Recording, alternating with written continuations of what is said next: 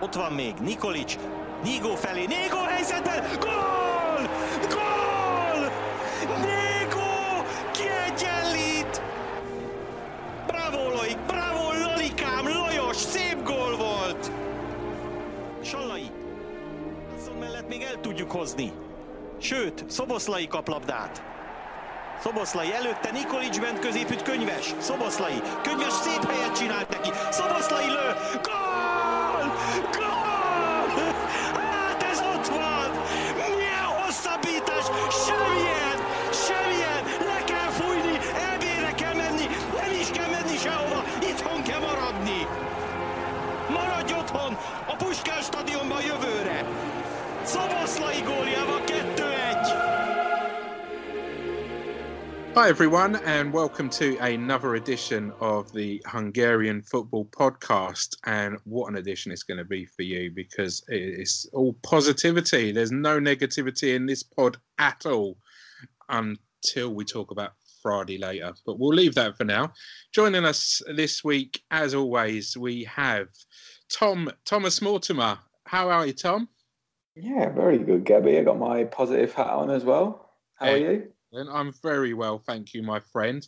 And I'm looking for some positivity all the way across that big stretch of water that leads to a place called America, and our other regular host, Chris Barrett. Hey, guys. So excited to be here back with you guys on the podcast. As you can see, I'm doing my best to stay positive and upbeat. I think this is the most positive 30 seconds this podcast has ever had. So maybe we should leave it there and pick up on another episode, guys. See you next time. Guys, who are we trying to kid? Now, a few episodes ago, maybe even the last episode, we talked about how Hungarian football was in an incredible place and was on the up. And that was before we played Iceland in our playoff to reach European Championships. Tom, wow, what more can we possibly say about Hungary 2, Iceland 1?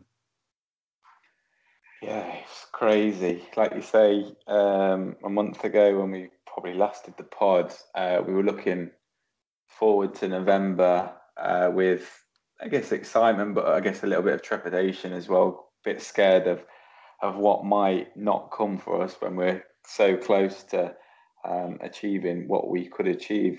Obviously, a potential place in the Euros, potential place in the Nations League. And then this game, Iceland on last Thursday, I think I said on Twitter at the time, it felt a lot like the Euros game that we played against them. They took an early-ish lead, and then we just had a lot of the ball while they sat back, and we just couldn't break them down. This time, obviously, it was a little bit different with the way Iceland went ahead.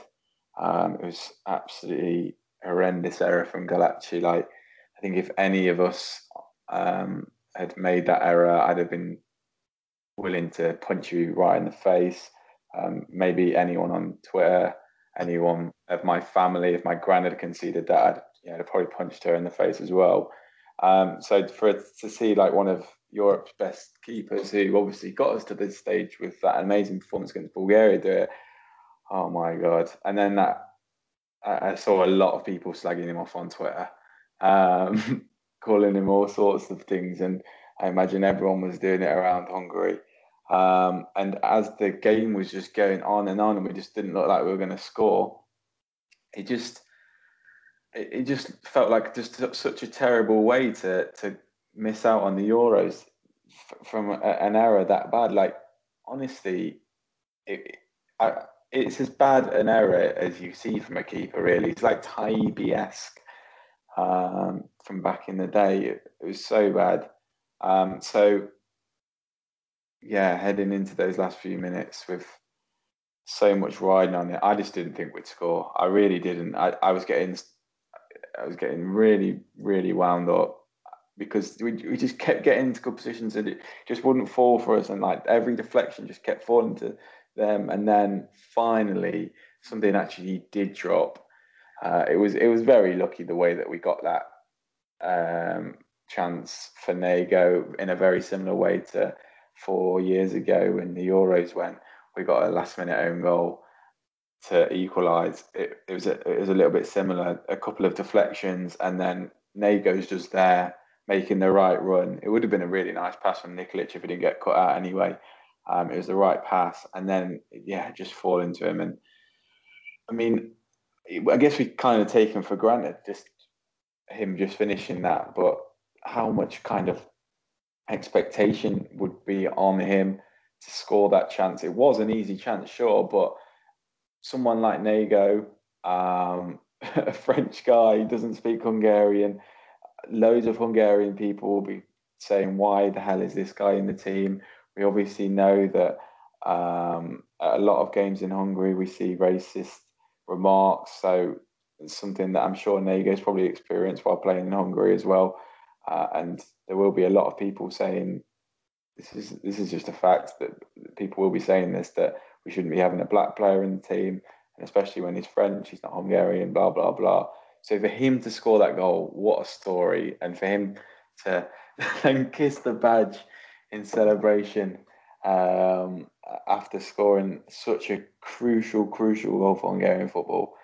Amazing moment. It's going to be an amazing story that it's going to be retold again and again. And then, as we thought we were heading to extra time, just after Iceland looked like they were going to score as well. Shiga made a mistake and they went in on the right-hand side. It gets played across. Thankfully, Botka clears it, and he could have easily cleared it into his own net. It falls out to Shalai.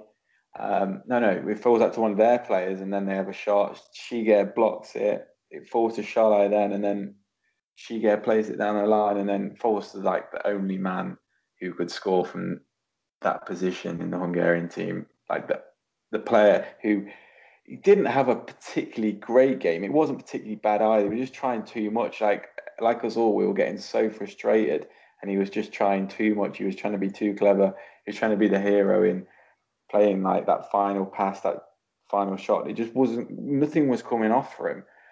And then for him to just pick the ball up from that position inside his own half, and then he doesn't really beat a man, but he chooses exactly the perfect position to run, and like without beating anyone, he just dissects the defense with every touch being perfect, and then that finish just remarkable. The kid's just turned 20, and for him to just put Hungary on his back like that, unbelievable. Like that, the two goal scorers, just there's so much narrative to it. There's so much story to it. Like it was just an incredible moment, and just such a release of like pent up frustration that he built throughout that whole game until 87 minutes. Like when it came out, when Nego scored, it was unbelievable. And then you have that 3 or 4 minutes where you're like, oh my God, don't concede. Just take it to extra time. And then Szoboszlai scores that, and then fuck me, what a moment. I'm sure everyone erupted. My throat was in bits. Like I genuinely actually did a knee slide in my kitchen. I completely lost the plot.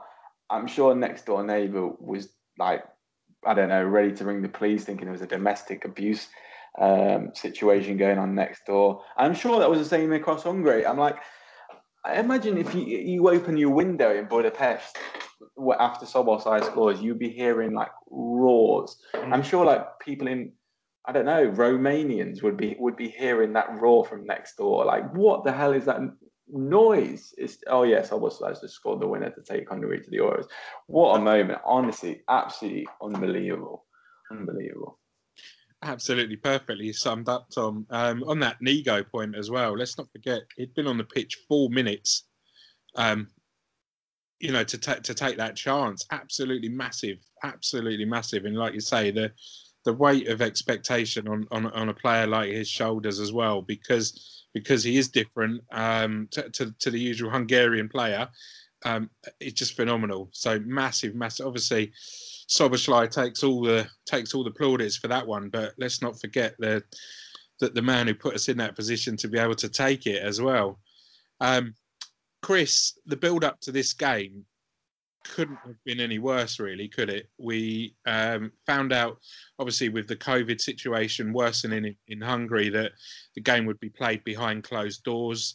There was an issue with Szoboszlai not being released by Salzburg to be able to play the COVID positive COVID tests in their ranks, and then Marco Rossi couldn't be at the game either because he tested positive for COVID.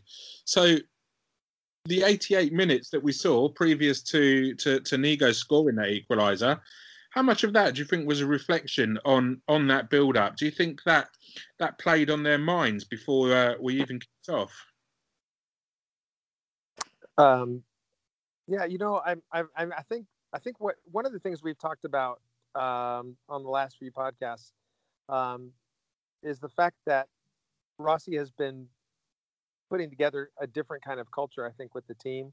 And yeah, I mean, there's a lot of bad news. There's a lot of things that were going on. Heck, I was thinking, and I'm sure a number of people are thinking, this is going to be really difficult. You know, yes, there's a chance. Yes, we have a good chance. But when you started hearing the news of no fans, possible stars not being able to play, you know, in your typical Hungarian pessimism, you start thinking, well, there it is. You know, we're already hooking on to our excuses in what's going to be another disappointing end to this campaign. And so, but again, what we saw is a completely different team. I think we're being surprised game after game, and it's not like it stopped at this game. It continued through the next couple of games, as we'll talk about.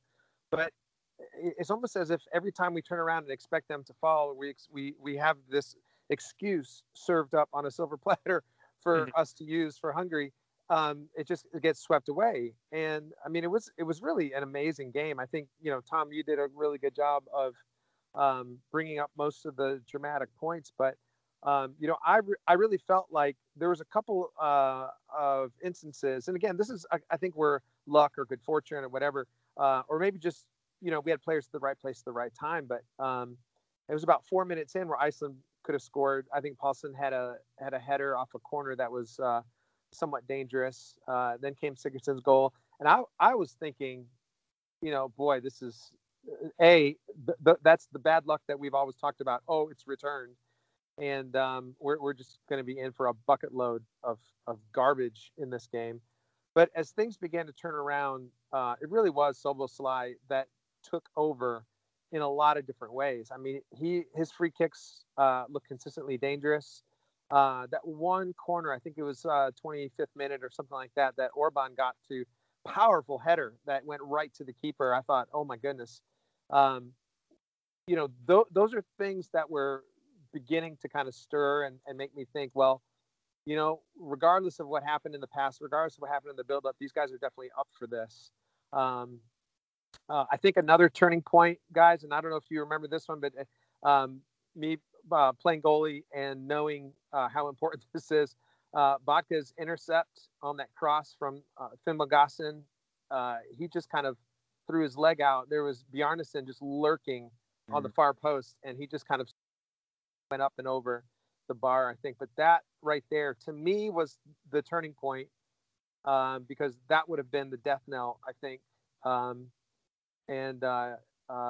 You know, for Hungary to kind of survive the rest of that first half, only down 1-0, you know, I thought was good. It really was in the second half, though, after absorbing a lot more pressure, that they began to turn around. And it was those last substitutes, I think, that really brought on that final energy. Roland Shalai had a great header that was blocked right before the goal, if you remember that too. And, you know, there's just so much happening in that last 10 minutes, or even the last 5 minutes. Iceland even had another chance right before Nigo scored. It was a ball played across. Do y'all remember that? The ball that was played straight across. And Goodmanson, I think, was right there sliding in, and the ball just skimmed off the outside of his boot and went past that far post. that was another play. I think that could have gone either way, and then it all just changed.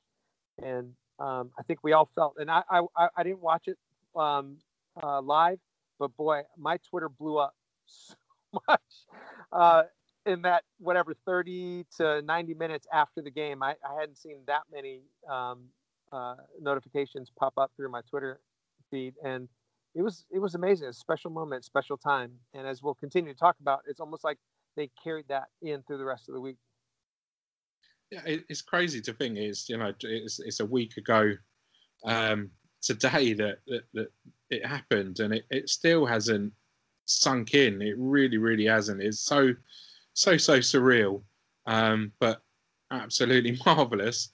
Tom, the team that started this match. Now let's pretend that we didn't get those 2 goals in the in those last couple of minutes. What did you think of that starting lineup? And had we have gone out, where would the changes have been made for you?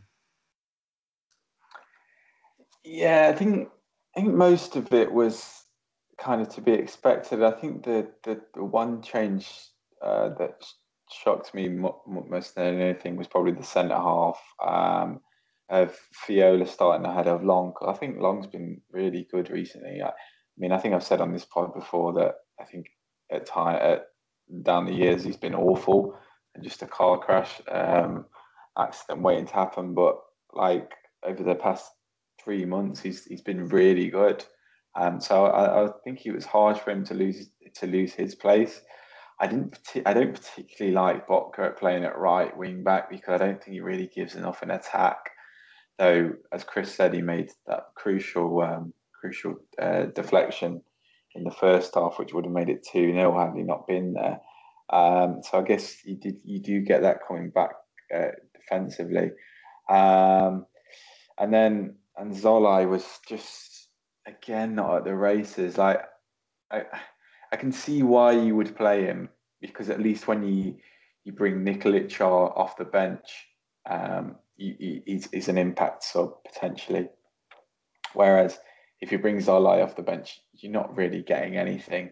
But he's just so off it at the moment. Like, obviously, he's not played all season for Mainz, and you can just really tell. Like his first touch when he's not in form is terrible, and it was obviously terrible last week.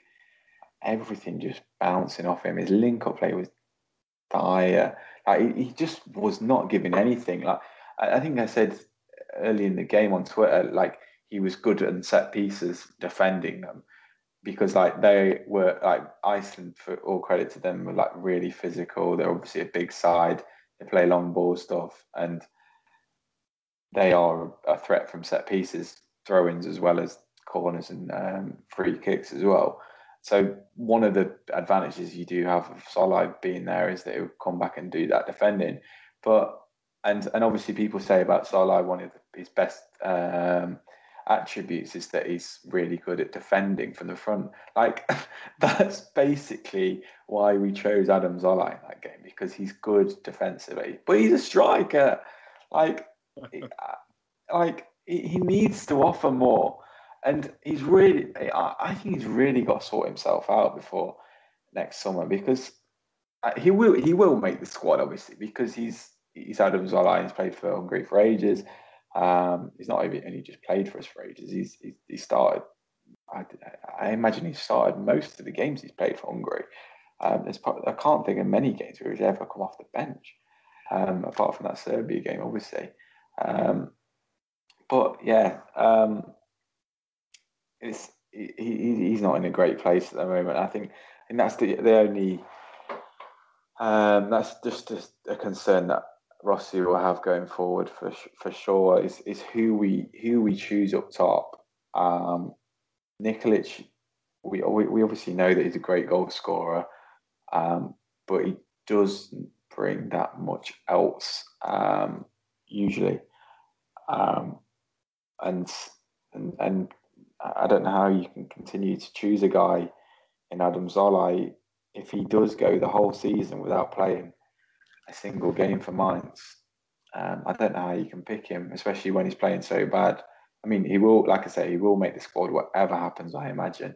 But I think he needs a loan move in January.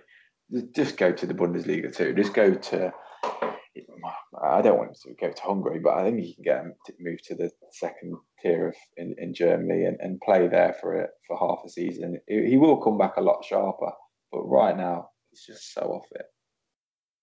It's a very good point. He definitely needs minutes, and like you say, will make the squad. But we've got a lot of players that are not necessarily performing at club level, but turn it on for Hungary. But with his performances of late, he's kind of hasn't had the chance to do it at club level, but he's just not doing it for Hungary either. Nikolic as well is just. I don't get. We've kind of. It's incredible how we've managed to get to the European Championships without a goal scorer, if you like, without a centre forward. I mean, we could literally have put an extra player in midfield and had no one up top. It's been that sort of game, the way that we played and got through it. It's really, really bizarre, really. But yeah, something that needs to be sorted out. But Rossi's obviously shown that he's not scared to call players up that are scoring goals, even if it's at NB1 level. So maybe there will be someone that does appear after the winter break and can get themselves into the squad. Fingers crossed. Chris, if qualifying for the European Championships wasn't enough, we still had a chance of getting to the Nations League top table, getting from Group B into Group A. So only a few days after that Iceland game, it was let's get back down to earth. And Serbia were the visitors to Budapest, and the changes were made. Rossi and Guerra obviously rang the changes big time. What did you make of that game, Chris? Yeah, I thought that it was interesting. I mean, obviously the lineup for Hungary, I don't know if it was surprising. It was definitely weaker in a sense, just because, you had Beshe on the right, Shiger starting. I will say this, though. Shiger was on the pitch every time a goal was scored for Hungary over this past week. Just going to leave it out there.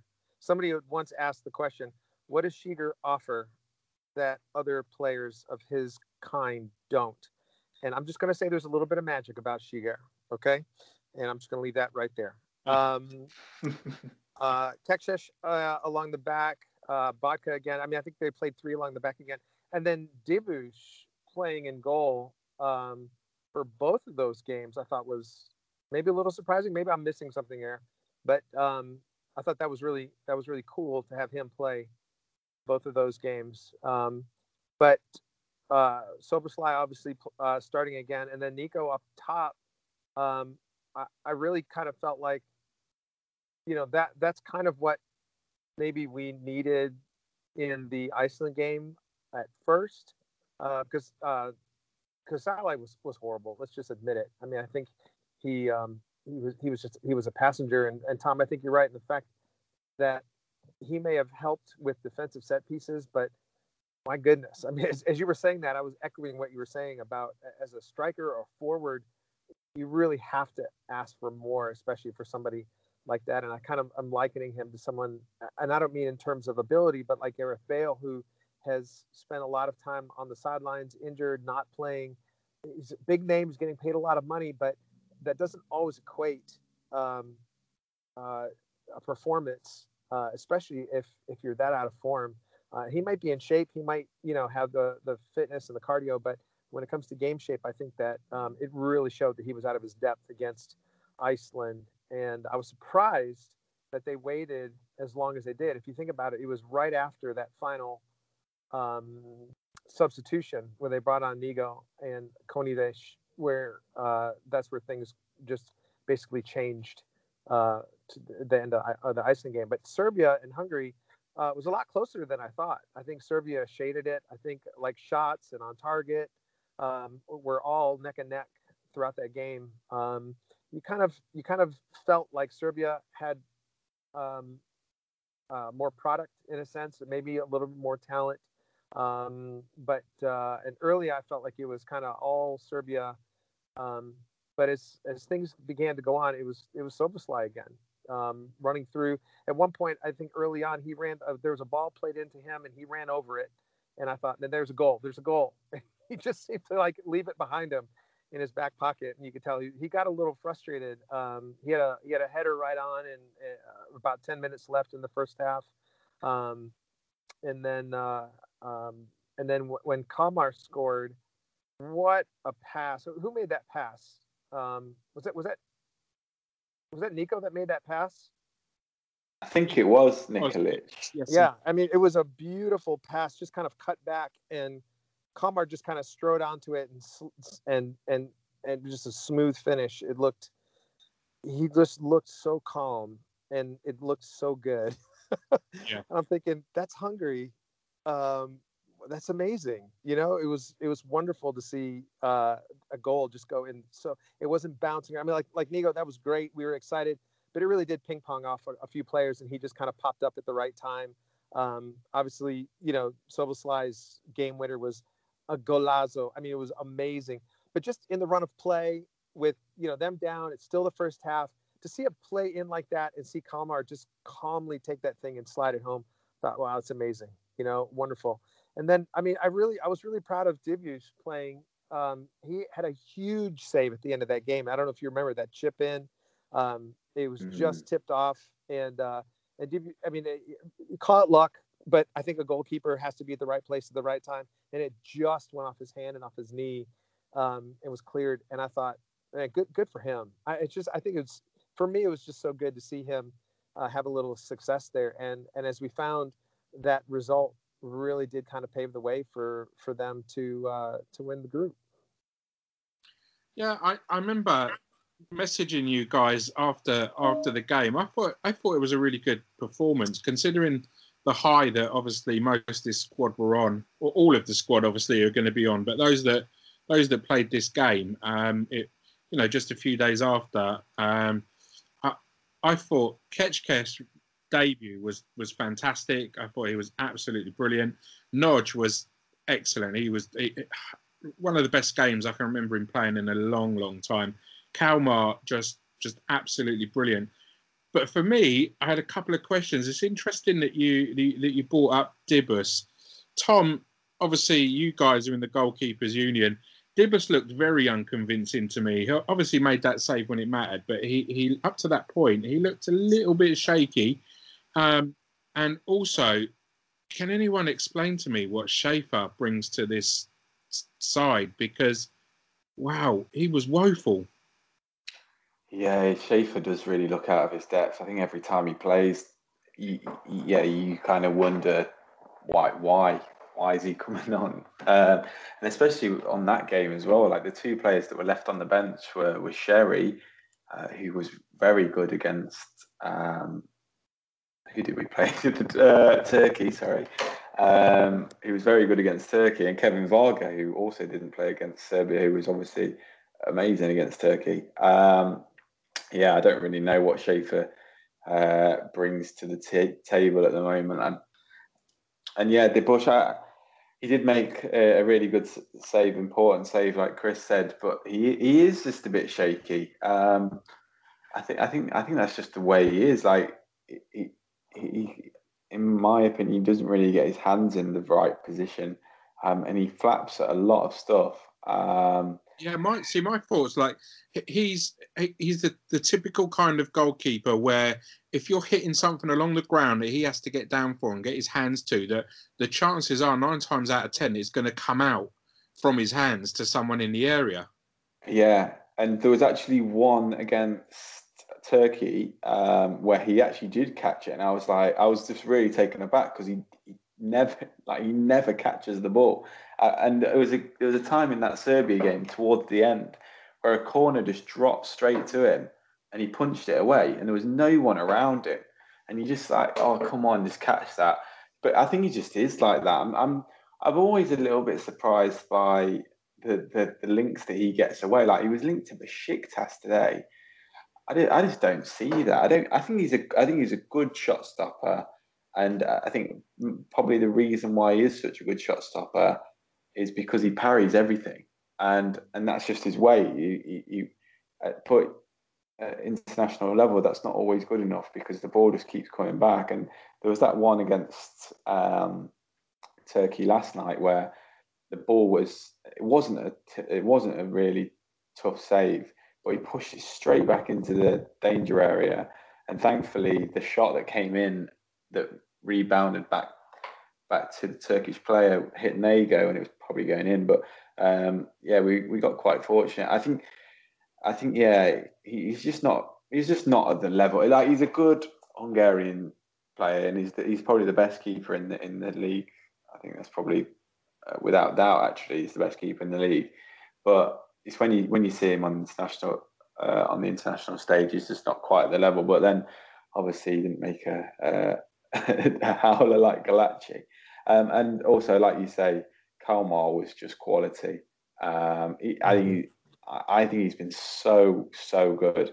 There's a lot of players who have been really, really good over these last 3 international breaks. Long, who I mentioned before, Kalmar, who is just he's just playing world class football. Like, I imagine many people watching that game who've maybe watched any of those games who don't know who he is. They'll be like, "Who is that kid?" And then look at him, he's playing in Slovakia. They'll be like, "What? Why?" And hopefully scouts see that as well, because you'd hope that he gets a move soonish, because he just deserves it. He's quality. Like, Szoboszlai wasn't particularly great in that Serbia game, and I don't think he was particularly great, like I say, against Iceland either. And Kalmar was the better player in both games, and he's probably been the best player all year. He's just quality. And another one who I want to mention as well, before if we don't get round to him, is Attila Zolai, who I think is just. He had a bit of a shaky game against Russia at home when we lost 3-2, but ever since that, he's just looked so good on the ball, like coming out with it, like hell of a left foot, great at passing, a really long passing range. He's had a couple of really interesting shots as well, and then he's just a beast defending. He's super strong, good in the air, really fast. I don't know if it's like because he's playing in the back 3 that helps, but yeah, he looks super good. And like you say about Ketchkez as well, like he got a little bit, he got turned really easily for the goal when he was just a bit slow. But apart from that, he didn't put a foot wrong. And it's absolutely bizarre. I said it last night after we beat Turkey. We conceded 4 goals in 6 games against teams like Russia, Serbia, Turkey. Like, what is this Hungarian team? And where have all these good defenders come from all of a sudden? Wow. And why are all these defenders who we used to hate, I used to hate, like Adam Long, just absolute world beaters right now? It's madness. It is a good point. With Salah especially, he's only 22 years old. You know, we always think about what the future of this national team is going to be with all the older heads in there, but looking through our sort of squad list now, it's looking quite positive actually for the years that are coming up. Let's not get ahead of ourselves, hey. Let's bring it back down to earth and all of that. But Chris, we against Serbia, we saw with Szoboszlai that kind of I'm going to do this all by myself kind of mentality that we possibly saw, we used to see from Dujak a lot, where he kind of decided to take things on himself, not necessarily. Greedy's probably too strong a word, but he certainly decided that he was going to be the one to make things happen for himself rather than sort of setting everyone else up. Obviously, quite evident against Serbia. Something that needs to be coached out of him, or just let him be free, Chris? Well, I think there's not really a set answer for that. I think you want to have a little bit of that selfishness because you want to be able to believe in yourself and think that at any moment I can turn the game around. And, there was a couple of shots in that Serbia game where he just kind of strode forward and could have played the ball through, but decided to shoot. If he would have done that against Iceland, he wouldn't have had that goal to win it. So I want to see him get into those positions, and I want to see him take the game, as Thomas said, kind of carry the team on his shoulders. But I do think I think you make a good point of coaching some of that out of him. I think he becomes a fuller player, the more complete player, when he has the ability to be able to make the decision on this is the better play, laying it off, setting it up, playing it through. And I just think it's decision making. I think a lot of that just comes with time and maturity and experience, and he's getting that. Someone smarter than me once said that mistakes are you learning how to adjust in the future. And as long as he can do that, hey, more power to him. I love seeing him take those shots. I love seeing him go for it, with those curling free kicks over the wall and all that. But yeah, I think you're right, Gabby, especially in Serbia. He just seemed really frustrated, especially in the first half where everything was going through him and he was making everything go through him. And then just to see Kalmar and Nikolic team up for that goal, it's if you keep your eye on him, he's excited, obviously, but maybe a little head down there, like, oh, that could have been me, or maybe it was, maybe this is a learning point here. But I think as a budding superstar, he's learning these lessons on the international stage, and that's a good thing. He's at a team right now where, he's a star, and he's going to be transferred at some point to where he's going to be among a number of stars, and I think he has to learn his place. But I'm not in on the ground floor. I'm just seeing what I'm seeing from way over here. I still think he's in a pretty good place, and he is coming up big. We've seen him already internationally come up big in a couple of games, and I think that'll continue as long as he continues to be measured and realize that he has his limits as well. All good points, mate. All good points. So, Tom, it came down to having to play Turkey. In true 2020 fashion, Serbia absolutely smashed Russia to pieces, which meant that beating Turkey, we go to the Group A of the Nations League. So, with that in mind and the lineup that we put out, surprising? Yeah, I think probably surprising, but I think it was probably just forced on. I guess Rossi would have been making the decisions, even though he wasn't there. I think it was forced on Rossi a little bit, just because there was very little else for him to choose. Obviously, all the Bundesliga players had gone back. Szoboszlai had to go back as well. By all accounts, a lot of the club teams are pressuring the national teams to make this happen. I don't know how they're doing it. I don't know how you can. Like, people say, oh yeah, they're pressuring them to do it. Like, I don't really know how that works. Like, how are they pressuring them? But apparently they are. So yeah, we were kind of left with a lot of MB1 players, but a couple of Cypriot players. Adam Nodge, who's not really been playing at Bristol City, though he did play a couple of games just before the international break. And Kalmar, who plays in Slovakia. And then a certain Kevin Vargas, who plays in Turkey. Like, it was not a great team, especially on paper. Like, I went into that game thinking we'd lose. Turkey had been in a bit of decent form. They had some top players available to them. I don't think they had their full side, but they had someone like Çalhanoğlu, who I think we all know his quality. He's been around for ages, and he, like, in terms of stature and what he gives to their team, he plays. He's like a first teamer for AC Milan. Like, in comparison to anything that we had out there, he's miles ahead of. And then someone like Cenk Tosun as well, who's still playing like Premier League football. On paper, again, they're a much better side. I don't know how we do it. I just don't know how we do it. We were by far the better team in that game. Like, we played the better football. What really surprises me is just how good the players are under pressure and how good they are at playing the ball around.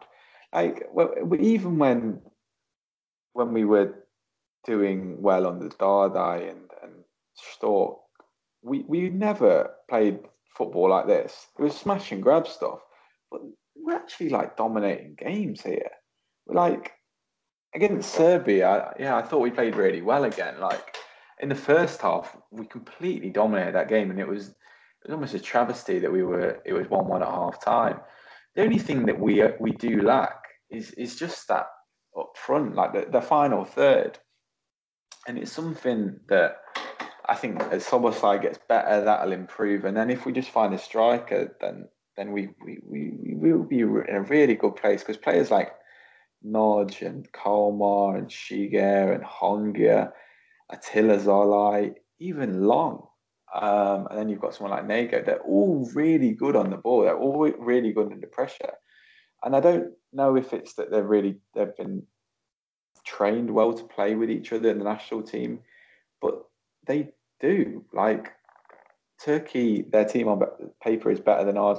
Serbia's team is miles better than our team. Their team is like if we could maybe play all of their players, like on paper, all of their players would probably get into our team.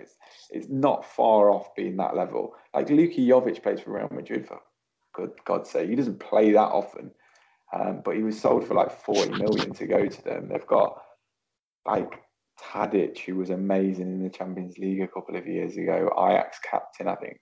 Like they've got so much quality, and we were better against them. We were better against Turkey with players who play in MB1. Like, what is the secret? And I think it might be for them being the fact that they're being drilled to play in this certain way, and that's all credit to Rossi if that is the case.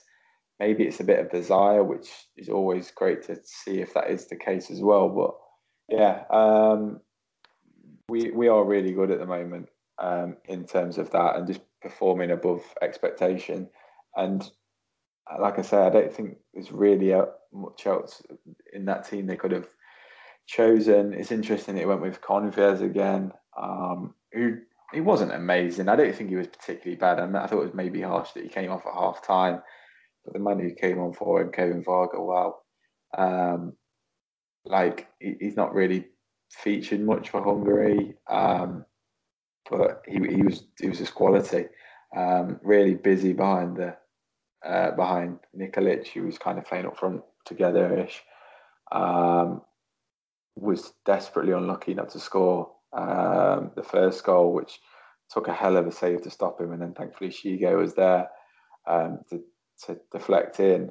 And then that second goal, like I say about Szoboszlai, he didn't beat a man. Kevin Varga only beat one man, but every single touch was perfect. Like the first touch to take it past that man was perfect. The second touch just to smash it like miles in front of him while running at top speed, perfect. Third touch, perfect. I think it took one more to just set it up for his right foot, and the finish wasn't the best finish he's probably ever had. It's probably his first one, which the keeper saved, was probably a better finish, but it had so much power on it, it went in. And yeah, all credit to Kevin Varga. What is he, 20? So that's another exciting prospect to come through. I think maybe he's a little bit older than that, but playing in Turkey and playing first team minutes in Turkey. Yeah, that is another exciting player to see. He's not I don't think he's a striker. He's not someone that we'd replace Zolai with, but he's a player who can play up top as part of a two. And yeah, we need more of them, really. And yeah, excellent to see him come through and do well. Very much so. 24 years old he is now. So oh, wow. I didn't realise that. Still a youngster. It would be great to. Obviously, he was going to leave Debrecen with them being relegated, etc. But if he was to return there next season, when obviously they're back in the first division, I think that would be an excellent move. I think he would be incredible back in MB1. And obviously, Rossi's picking players on merit, not where you play, which is really, really refreshing to see. Chris, when you looked at the sideline for the last three games, the players would have looked at Zoltan Gera, obviously one of the best Hungarian players I've ever seen in my lifetime. Rossi took team talks like via video at full time. At pre-match and at halftime. How much do you think the players were buoyed by seeing someone like Zoltan on the sidelines? Well, I mean, I think anytime you have a legend standing in front of you, and someone who has earned the respect of an entire country and a generation of footballers, how can it not? And just knowing the kind of person that he is, not that I know him, but I've heard him speak, and I know what he believes about football and a little bit about his philosophy. He just sounds like somebody that can instill confidence, and I think it's a good thing, and it's probably definitely something they needed to hear. But this is a time where a new Hungary is kind of being formed, and we're seeing it right in front of us, which is really exciting. Because I think, when I first started following all this stuff, it was right before the last Euros, and met you guys shortly after. And, obviously there was something about that team that caught my eye, and then it all went to shit, right? Over the last couple of years. And I thought, oh my gosh, I'm going to get embroiled in this Hungarian thing. What am I doing? I feel like I've been swept out by a riptide, and now I'm going to be adrift in this sea of pessimism for the next 12 years. And then and it really has been exciting to see all of this happening. Like Tom said, it's not just a smash and grab. It's not all luck. I mean, they're really playing pretty football. I was watching. I only got to watch the first part of the Turkey game. I didn't even get to see the first goal, but in the first 25, 30 minutes, Nigo bursting down the right and sliding that pass in for Konevich, and I thought, oh my gosh, they almost scored right there, and it was beautiful. I mean, it was outpacing, it was timing, it was just things, and like I mentioned before, in the game against Serbia with Kalmar, watching them score these goals and set up these chances. This is a different side, and Rossi not having to be there, and putting others in to give the team talks and all that kind of stuff. Again, I just have to keep pointing to the fact that it's a different culture, it's a different time, it's a different mindset with this group of players, and to have players that can come in from the NB1. So one of you two said something about Rossi choosing players because of merit and not necessarily where they play. Well, that's Saleh out of there, right? And then why not bring in Janos Hahn from Pax? I mean, he's the one that's scoring up the charts right now in NB1. We know that's not going to happen. As fun as that would be, but yeah, I mean, it really is fun to see all this happen. And Dibus, no, you're right. He's a shot stopper. He's not maybe a great keeper in terms of continentally or internationally. But let's be fair also, he hasn't had a whole lot of time being displayed on that stage. And as you mentioned before, he hasn't played anywhere outside of Hungary yet. And I wonder if he got picked up by Besiktas and started playing there, and how his game might change and how he might season a little bit more. So, who's to say?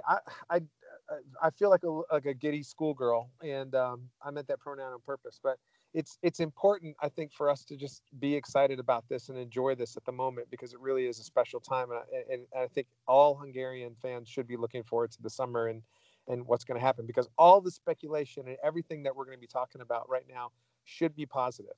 They're moving up to the A division in the Nations League. They're going to be in the Euros next summer. And we should be positive. Hungarian pessimism be damned. It's time to be positive about this team. Absolutely right. This month, 3 years ago, guys, we lost 2-1 to Luxembourg, and that was the same season where we lost to Andorra, Switzerland, Portugal, you name it. We absolutely, what a horrible year, and probably one of the lowest points of Hungarian football. 2018 didn't get particularly better. losses to Kazakhstan, Scotland, Australia. So to think where we are today is just absolutely baffling. We finished last year with 1 win and 5 defeats from the last 6 games of 2019, scoring 10 goals and conceding 15. This year, 2020, we have lost 1 game. We've lost 3-2 very narrowly to Russia, and we've won 5 and we've drawn 2. It's absolutely phenomenal. Like you say, we've scored 12 goals and conceded 6 goals in those 8 matches. It's just baffling to where we are. Absolutely baffling, and long may it can continue. Obviously, the group stages that the group that we've got at the European Championships is going to be interesting, but we didn't expect to get anything out of the last Championships. So, maybe we can upset them, but we'll save that for another podcast, guys. Now, thank you to all the guys on Twitter. We love interacting with everybody, all the listeners. It's fantastic. Keep the messages coming. So we got some questions this week from, say, the guys on social media. Tom, we'll start with you. Alex would like to know, is this the end for guys like Kadar, Jujak, and MB2 players like Patkai and Korhu? Yeah, it's a good question. Kadar is really interesting because obviously he's playing in China, which if a player goes there, it's usually a sign that they are good. Maybe the reason why they're going there isn't for the right reason, but they only buy good players. Like if you look at the players that are actually playing over there, the foreigners, they're usually quality. And I think in the team that Kadar plays for, Graziano Pella's in that team, and Marouane Fellaini's in that team. So I know these aren't slouches who he's playing alongside. I mean, the Chinese players might be, but the foreign players aren't. So I think it's interesting. I think for Kadar to come back, I think he has to come back to Europe. It just seems that because he's playing in China, that's the reason why he's not going to get a chance. I think I assume that's the case. Like we've got a couple of players playing in Uruguay, obviously, because that's just what happens with Hungarian footballers. They go play in Uruguay, and they're not being called up, as in Vladoc and Paulo Vinicius. And Vinicius has got actually a good chance of winning the Copa Libertadores with Nacional. So he's another one. I think if he goes on to win the Copa Libertadores, is there a chance that he could make the Hungary Euro squad? He's not even being thought of anymore. And Kadar's a bit like that. We've almost forgotten about him. I mean, the thing is with both of them, we're so good defensively at the moment. We don't really need them. Korhu, I think, is the same. I don't particularly rate Korhu. So I think Hongi has been really good at left wing back. I really think he's good on the ball. I think he's not particularly great defensively, and he is quite slow. But I think he's super good on the ball, and the way that we play, he can kind of afford to be not that great at left wing back, a little bit like Hollander, who's again not the greatest defensively, but he's put in a shift at left wing back, and he's done quite well. So I think Korhu will struggle to get back in there. Patkai, I feel like we miss Patkai at times because we haven't really got a ball-winning midfielder and someone who can sit in front of the defence, and that is a crucial position, especially against the big boys. If we're playing Germany, France, and Portugal next summer, that kind of position is needed, and we haven't really got that. So I think Patkai, and who was the other one that he mentioned? Jujak. Oh yeah, Jujak, of course. I think they all of them, they need to move to MB1 to get a chance, and I don't think they will. I don't think Jujak is going to leave Debrecen halfway through the season after the kind of the hero's welcome that he got going back to them. Well, I think he has to. Like, you can't call up a player playing in the second. I mean, it's almost bad enough that we've got a team of Hungarian-based players, but you can't call up a guy who's playing in the second tier. Surely. But I still think Potkai and Jujak in particular have got a lot to bring to that team. I think Jujak would be a great impact sub. Like, I definitely wouldn't want to start him, but sorry. Do you genuinely believe that? I think he would. I think we're looking for a goal with 20 minutes to go. I think someone like Jujak could provide you with one, just because I'm sure he won't have lost that spark of like that 2 meter sprinting where he can just shift it onto his left foot and have a shot. I think if we're desperate for a goal, I don't think there's many other players that I'd like to see ahead of him. I mean, the only thing is that, like, what level is he at? And I think that's why he has to play at least in MB1. I think, like, if he did like a 6-month loan to anyone in that league, and then he showed that he still has the ability. But yeah, I think it would be too much of a risk to play him in MB2. You can't play against, I don't know, Holodosh and Voshosh and name me any team in that league, and then go and play against Germany, who are full of Bayern Munich players. You can't play against France, who are the World Cup winners. Like, you can't do that. I think it's way too much of a step up, and obviously they all have history of playing in the national team, especially Jujak, who's got so many caps. Not for me. He has to. They have to move, and they should. Like, it serves them right. It serves someone like Andros Rado right as well. Like, he had a massive chance to make the national team. He just won Golden Boot in the MB1. Like, looked like he was getting his career on track, and he's gone to MB2, completely got no chance of making the national team now. And it serves him right for that lack of ambition, in my opinion. This is the thing. Jujak, going back to Debrecen, obviously is his hometown club. I get the reasons why he would go back there, but I fully expected him to set that league alight. It's MB2.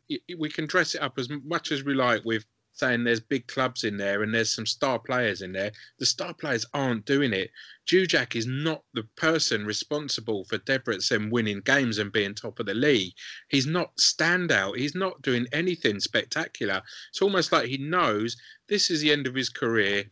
Let's just stroll through it. Let's just get this contract up and then we're done, and we'll go and sit on the TV and do some punditry or whatever it might be. I just don't see it with him now. He's not given me what I expected, and I just think it would be a waste of a space in the squad for Hungary's European Championship team, where it also is quite disrespectful to a lot of players that are obviously a lot younger, that are working really, really hard to not get called up, like, instead of him. And like you say, with Rado and people like that, again, they were expecting to go to Voshosh and be, walk in the league and everything like that. Okay, they're getting a bit back on track now, but again, not a standout player at all. It's really, really surprising. And and that's why there's no way back for someone like Jujak unless he went to MB1 and started ripping it up. Yeah, if he does the same in MB1 as he's doing in MB2, if he went back, like, you can't call him up either. I mean, by all accounts, he might just be finished. He's not finished. He's Hungarian, Tom. Oh, okay. Like Anthony Amy.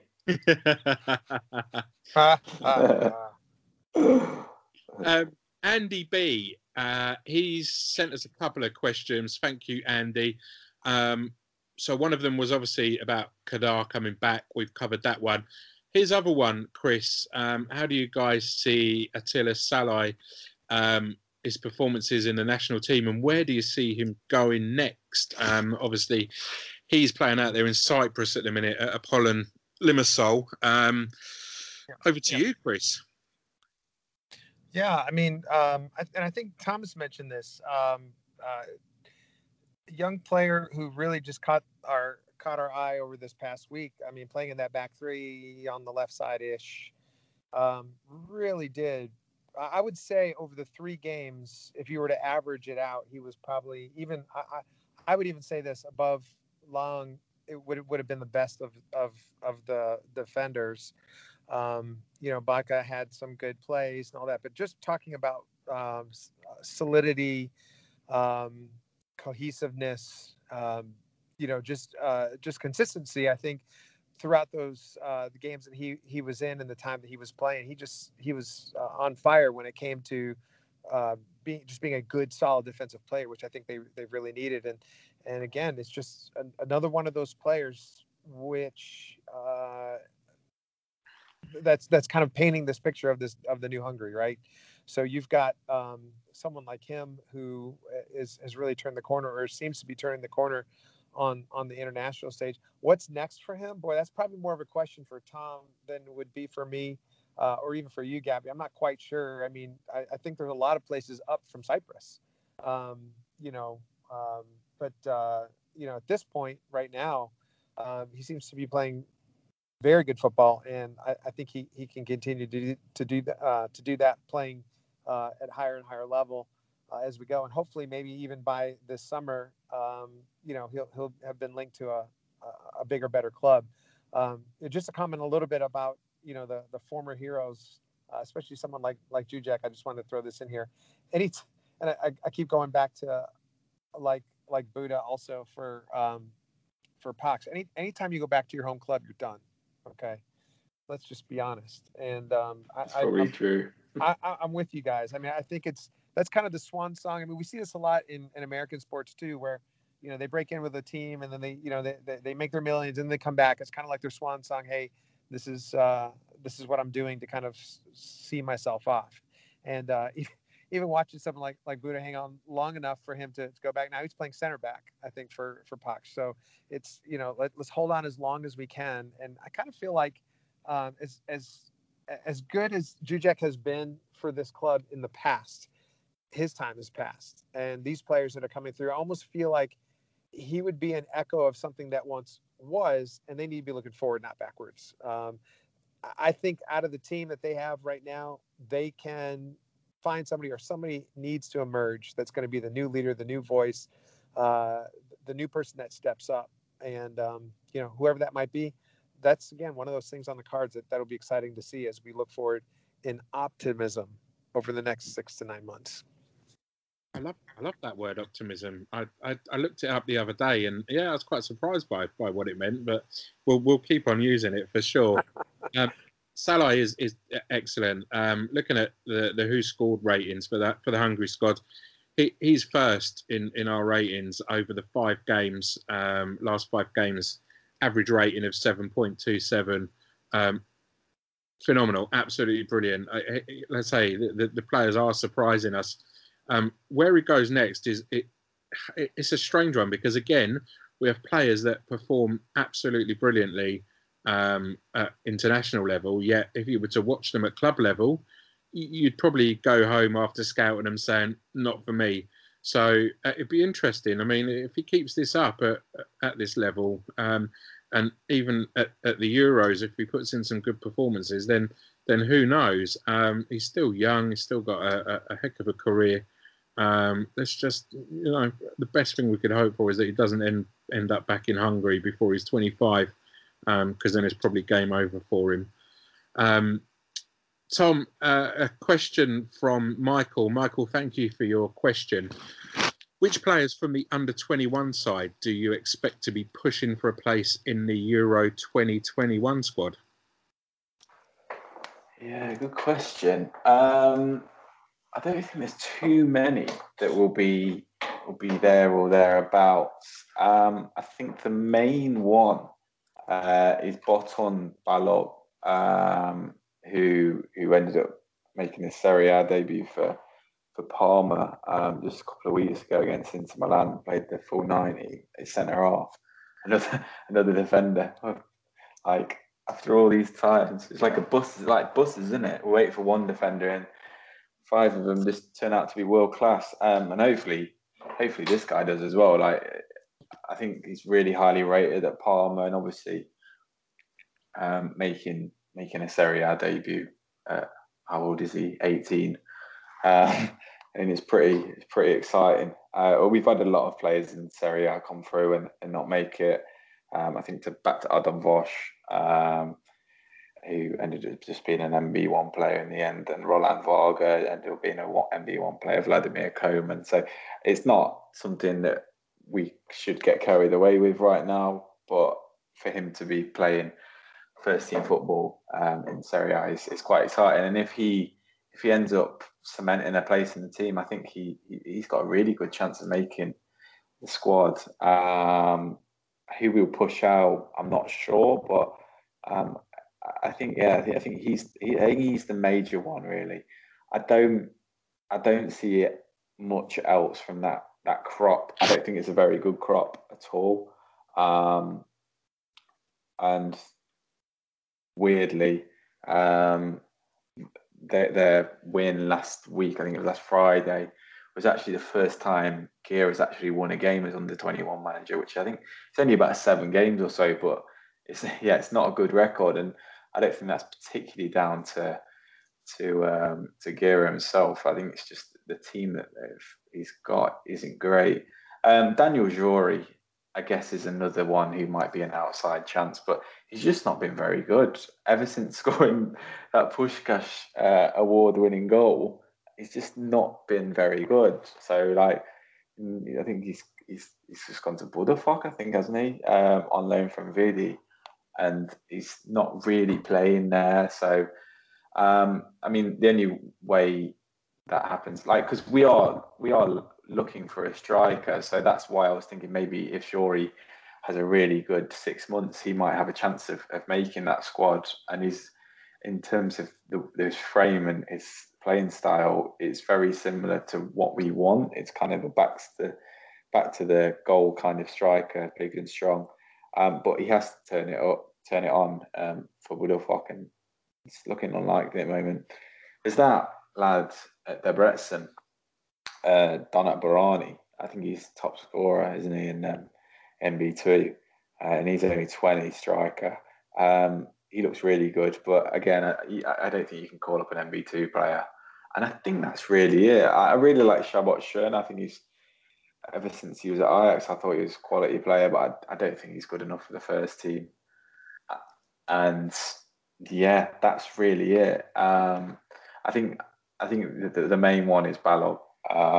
It's going to, definitely one to keep an eye on. If you've not heard of him as well, just keep checking that Parma team to make sure to see if he's in that team. And 18 playing in Serie A, it's quite exciting. Yeah, definitely. That's a really good shout. And yeah, the under-21 team has had some absolutely horrible results going back over the last couple of years. So it's got to be quite, what's the word I'm looking for? Disheartening, I suppose, for a lot of those players that are turning up every call up to play for the side, and it's just not working for them. Chris, this is a question from Neil. Sorry, Neil. Given the incredibly tough group they're in for the Euros, what are Hungary's expectations? You can't have your positive head on for this, Chris, surely. Yeah, sure. Why not? Let's remember that I think there's a lot of people who felt like with 2 minutes to go against Iceland that we weren't even we weren't even going to have a summer to think about. I think everything from this point on is sunshine and unicorns. I don't care how hard it is, and I let me backtrack a little bit. They're in. That's a huge accomplishment, and it is the group of death, right? So every one of those games is going to be tremendous in terms of who they're playing, and I just think for Hungary to be playing against those teams at that level at this time is going to be a moment to just be excited about. Expectations, well, I think we've met expectations or even gone beyond them a little bit. For the summer, I think be competitive. There's no way I think we can win that group. And this is where my pessimism is going to come in there, obviously. So winning the group, being able to advance from the group, no way. Even third place is probably way out of our reach. Anything can happen? Sure. Does lightning strike twice in 4 years? Probably not. So I like where this team's going. I like where they've gone. I think them setting themselves up in the A division of the Nations League is going to help them with coefficients moving forward. And I think if they continue to build this team with confidence, recognizing who they are as a team and knowing that they're not up yet to snuff with teams like Italy, Germany, Spain, England, I think it'll be good for them to get a couple of points or a point at least out of that group. We'll see. We're leaving 2020, so the year that anything can happen. Maybe we're going into a year where everything normally, I don't know. I have no idea. But I think regardless of what happens, there should be an excitement about the summer. If they lose every game, yet they are competitive and look cohesive, and it's a young squad. I think that's something that we can look forward to and kind of hang our hats on and say, okay, let's keep going. But I think to put too much of an expectation because we've gotten this far, we've seen some good results, is going to be detrimental, I think, to the attitude of the Hungarian supporters moving forward. I don't think we can put that kind of expectation on them. Guys, what are your thoughts about that? My initial thought is it's like 20 to 5 in the afternoon over there, Chris, now. Bit too early to be drinking and be drunk, isn't it? Is it? Mate, I honestly, I absolutely love your positivity. And if following Hungary over it, like I say, these last 4 years, especially, or just before getting to the Euros, it's that expect the unexpected with this side. They've never let us down when it's mattered. I genuinely think that we can finish with a goal difference that's not worse than -4. That's my absolute hope. But I couldn't care less. It's Hungary European Championships. Waited 30 years for the first appearance 4 years ago. To be back there now is brilliant. That will do me. I genuinely don't care what we do. What about you, Tom? Yeah, me too. I watched the Germany game the other night when they were playing Spain and they lost 6-0, and that gave me, in my mind, I was just thinking about next summer and thinking, man, we've got a chance. We've got a chance of beating these. But unfortunately, that game's in Munich. So, this is the weird thing, isn't it? Like, we're all kind of going on that this is going to happen across Europe. Surely that is not going to happen. No. I know we've got a vaccine potentially on the horizon, but surely like the whole of Europe won't be vaccinated by next June. So unfortunately, this is where I'm going to be quite negative. I don't think for all the Hungary fans who've maybe got tickets to the Budapest games, I don't think you're going to be able to use them, but maybe I'm wrong. But it's kind of weird. I feel that everyone's just kind of talking about that's just what's going to happen. And there doesn't really seem to be any plans or any rumours about what could happen without it. Like, I've heard Russia mentioned a couple of times. I've actually seen England. Yeah, England would make sense, I think. That's been sort of in the press over the last week or so that secret plans have been leaked that could show England hosting it completely. Clearly, Sorry, go on. Yeah, I was going to say that would make sense, wouldn't it? Because like you've got all the stadiums there, and obviously it's quite a small country, so like moving between everywhere is quite easy. And I think that's why like Russia was mentioned, because obviously they just hosted the World Cup and they've got all the stadiums and everything. I mean, they've also got this fake vaccine thing that might be real. I don't know. That they have, and I think that's another reason why they were mentioned. Germany, I imagine, would be a good choice. I just can't see it being held across Europe. Anyway, that was a big diversion. What do I think we've got a chance? I'd love a point. I'd love a point. If we got a point, that would be amazing. It really would, because I think what we've got to also think about, it's not just us playing these games and hoping for a result. Like every team in that group is going to have to beat us to get through. Obviously, 3 teams do go through in that group, but say whoever we play second, I think it's Germany. Say Germany lose their first game, and then they play us second. They are going to have heaps of pressure on them to win that game. Again, every team's going to have massive pressure to beat us, because they have to.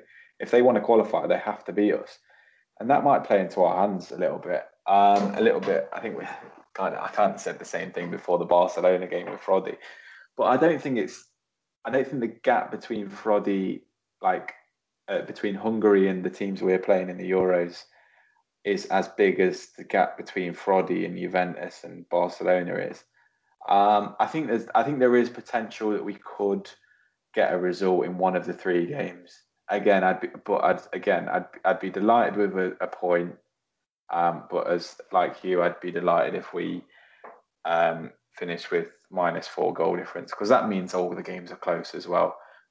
We don't want to go there and get absolutely hammered in the first game, because then it could turn ugly in the next 2.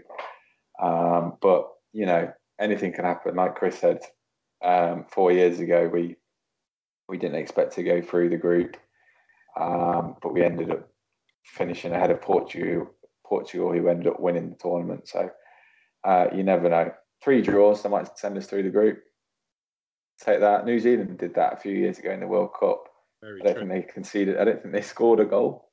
But they drew 3 games in a row, 0-0. But I think they did go out. But I'd take that. 3-0. Oh, with our defence, we probably will get it.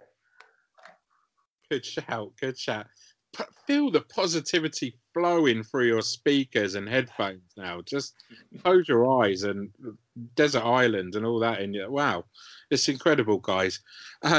Charlie. Now, Charlie is a legend on Twitter. Charlie is a mad Debrecen fan who lives in England with his Hungarian wife. He's every NB1 game he's there for a chat about. Obviously watches his Debrecen all the time. Absolutely lovely guy as well. His question that going to pop to you, Chris, first is, should Kevin Varga get more minutes for Hungary? Maybe not as a starter, but coming on as a second half sub. Thanks, Charlie. Yeah. First of all, I think Charlie thinks he should. I think watching him last year play with Debrecen, it was a little frustrating, because I think as his club performances seemed a little shaky. He wasn't the player I think he was 2 years ago in club, and then for where he is now, I mean, watching him play in those last 2 games in the Nations League, I would like to think that he would get a little bit more time. I don't think he's quite up to starting 11 caliber yet, but it was that run that he made and the shot that he made against Serbia. I'm sorry, wait, that was against Turkey, right? The first goal was really impressive, and he worked really hard from the moment he got on the pitch to the end. Yeah, I'd like to see him play a little bit more and see what he has to offer. I've always rated him. I thought he was a good player in NB1, and to see him out there, he didn't seem out of place, especially against Turkey. And so long answer short, yes, would like to see more minutes. Would be interested to see what he has to offer in some of these games leading up to the Euros this summer. I agree. Tom, interesting when you spoke about Jujak being able to come on with 10, 15 minutes to go and make that difference. Surely Varga's a guy that can do exactly the same job. Yeah, definitely, and that's exactly what he showed against Turkey. He did exactly that, and I guess it would be a pity if someone like Jujak took Kevin Varga's place. To be honest, like it would, it kind of be a kick in the teeth for someone like him, especially after basically taking us to the Nations League. Yeah, I agree. Good stuff. Aidan has a question. Thanks for the question, Aidan. Tom, we'll start with you. This is one that I think we get asked probably on a daily basis. How far do you think Dominik Szoboszlai can go as a player? Right to the top. I really do believe that now. Like I always thought he was class, and then he kind of had a bit of a 3 or 4 months at the start of this year where he was getting linked to everyone, but he wasn't the best player in the Salzburg team. And I kept saying he needs to make himself the best player in the Salzburg team, not do something like Jujak did, where he thought he was amazing at 22 or whatever age Jujak was, and then ends up believing his own hype. I just don't think Szoboszlai does. He seems like with so much expectation around him, and being the hero that Hungarian fans just want him to be so much, and having the world at his feet from so young. Like, let's not forget that at 16, everyone in Hungarian football knew who he was because of what he did for the under-17 team.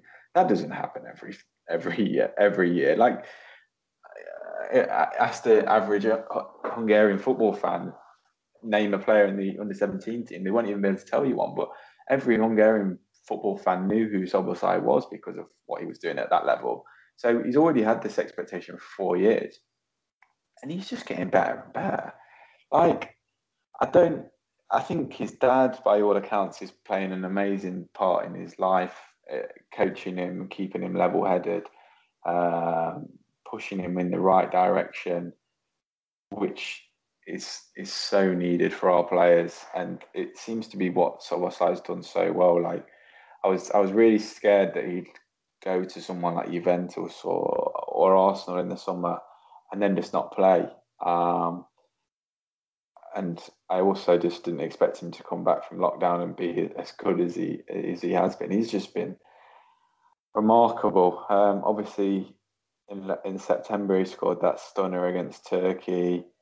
Did he score one last month as well? I can't remember. And then obviously scoring that absolute thriller against Iceland. But obviously in between that, he scored a goal against Atletico Madrid in the Champions League. He scored in the first game that they had in the Champions League again for Salzburg. So he's doing it at the top already for teams that are not at the top. It's not like he's doing it as an impact sub for Juventus when they're 4-0 up or whatever. He's doing it for teams. Well, he's been the main man for teams, and he's stepping up at the top level. I honestly think he can go right to the top. I think, obviously, the thing is with any young player, it relies on luck and choosing the right moment, and then obviously hard work and desire. But I think he has all the tools in terms of the path he's on, like being at Salzburg and hopefully getting to Leipzig, which I think is going to happen. Having the right people around him and his agent, who seems like he's at least guiding him in the right direction, and his dad, who's done a phenomenal job with him so far. His work rate, he does work hard when he plays. Like, it was always a criticism again. I always compare him to Jujak because Jujak was our last player who came through, who we thought was going to be the best thing since sliced bread. and Dujak never had that work rate and defensive ability that Szoboszlai does, and Szoboszlai does work hard. And he's intelligent in the way he presses as well, and he's going to gain that from playing for Salzburg. And then obviously he's just got ability. But on top of that, he's also got that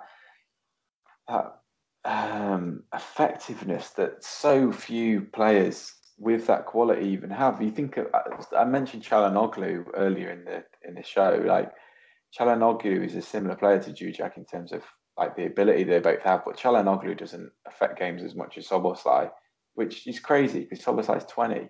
Like Paul Pogba, I think as well. Like, I think Pogba and Szoboszlai are quite similar. They've got similar attributes, but like what I think that Szoboszlai has, again, it's hard to compare in someone like Paul Pogba because Pogba's a World Cup winner. He plays for Man United. He's played for Juventus. He's won the Champions League. He's obviously been at the top for a long time, but Pogba doesn't affect games as much as I think Szoboszlai has the potential to do. I just think he's phenomenal. I just hope he just keeps improving. Like, he's 20 years old.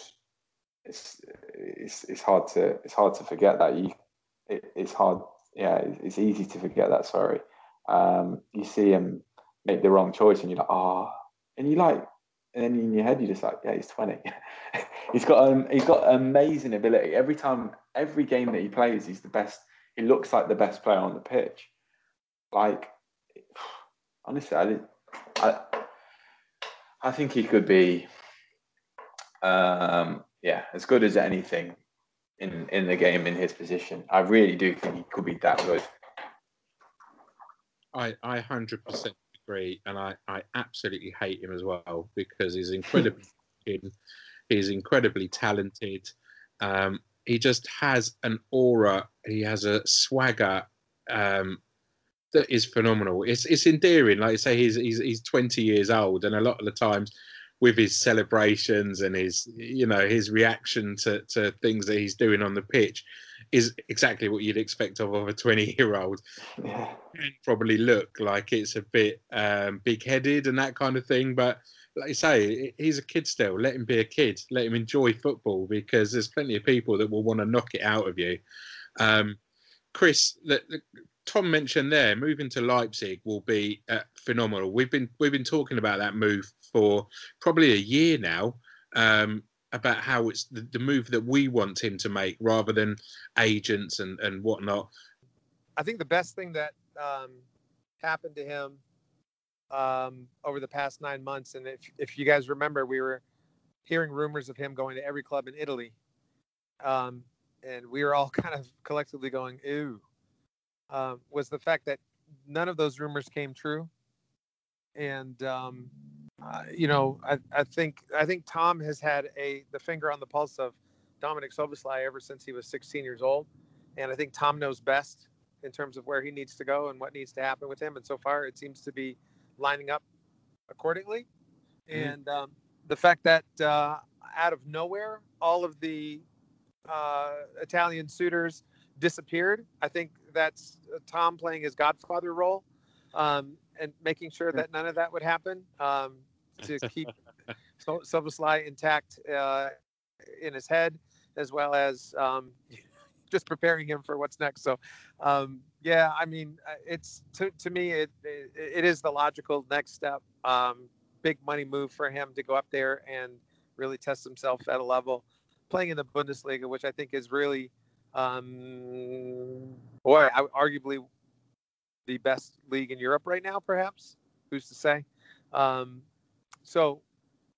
mean, I think for all interested parties, especially for him and for his career, that is a logical next step. Excellent.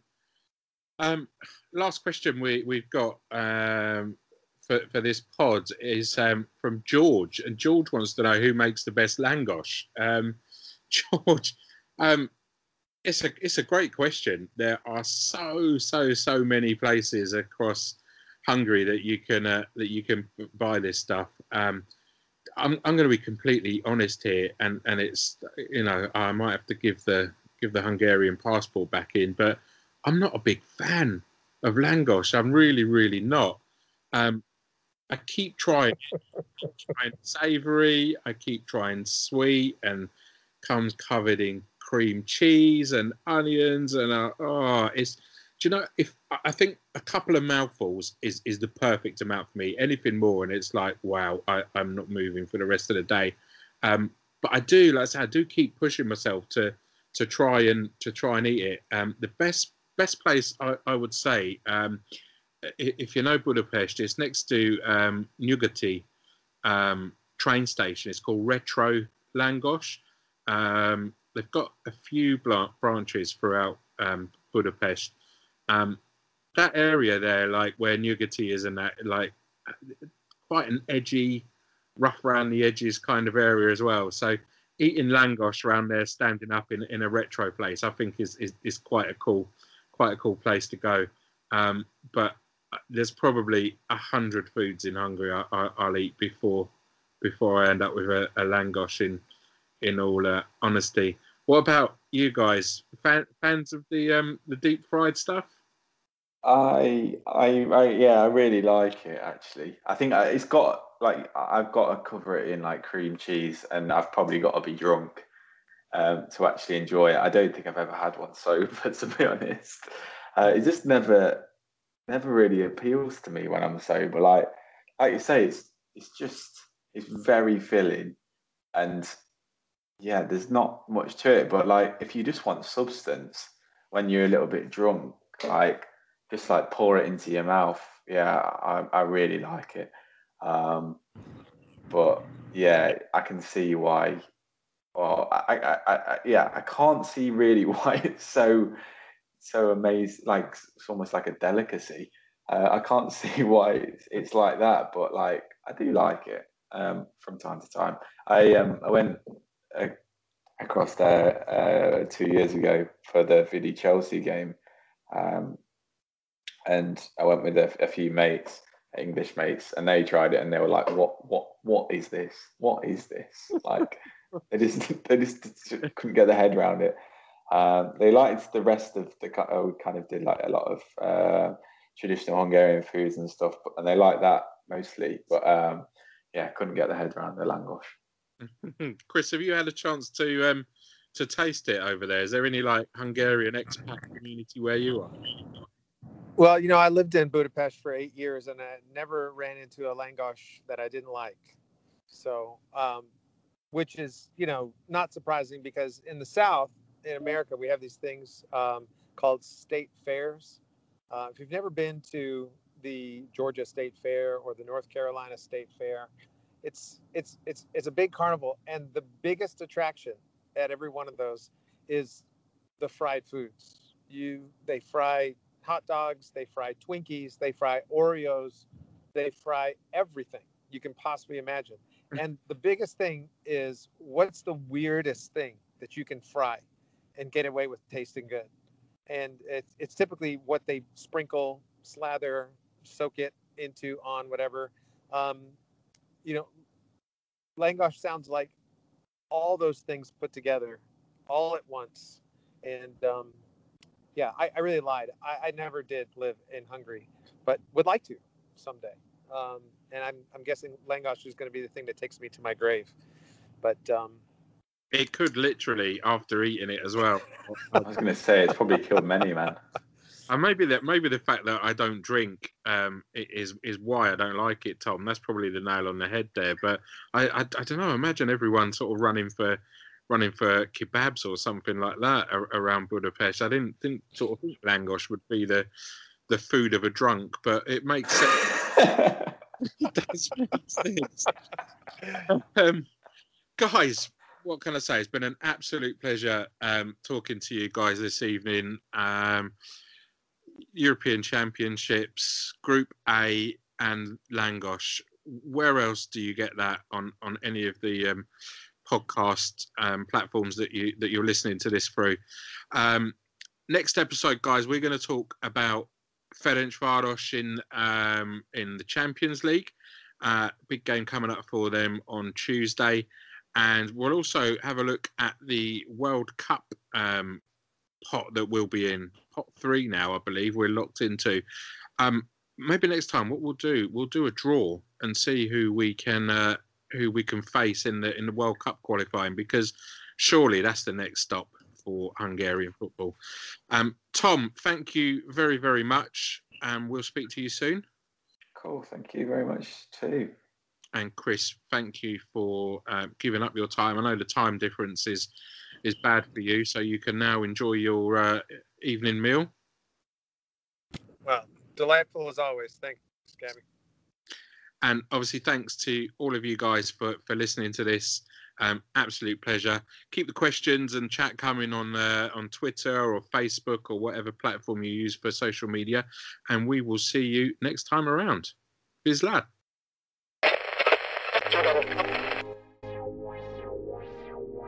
Stay safe and keep listening to the podcast.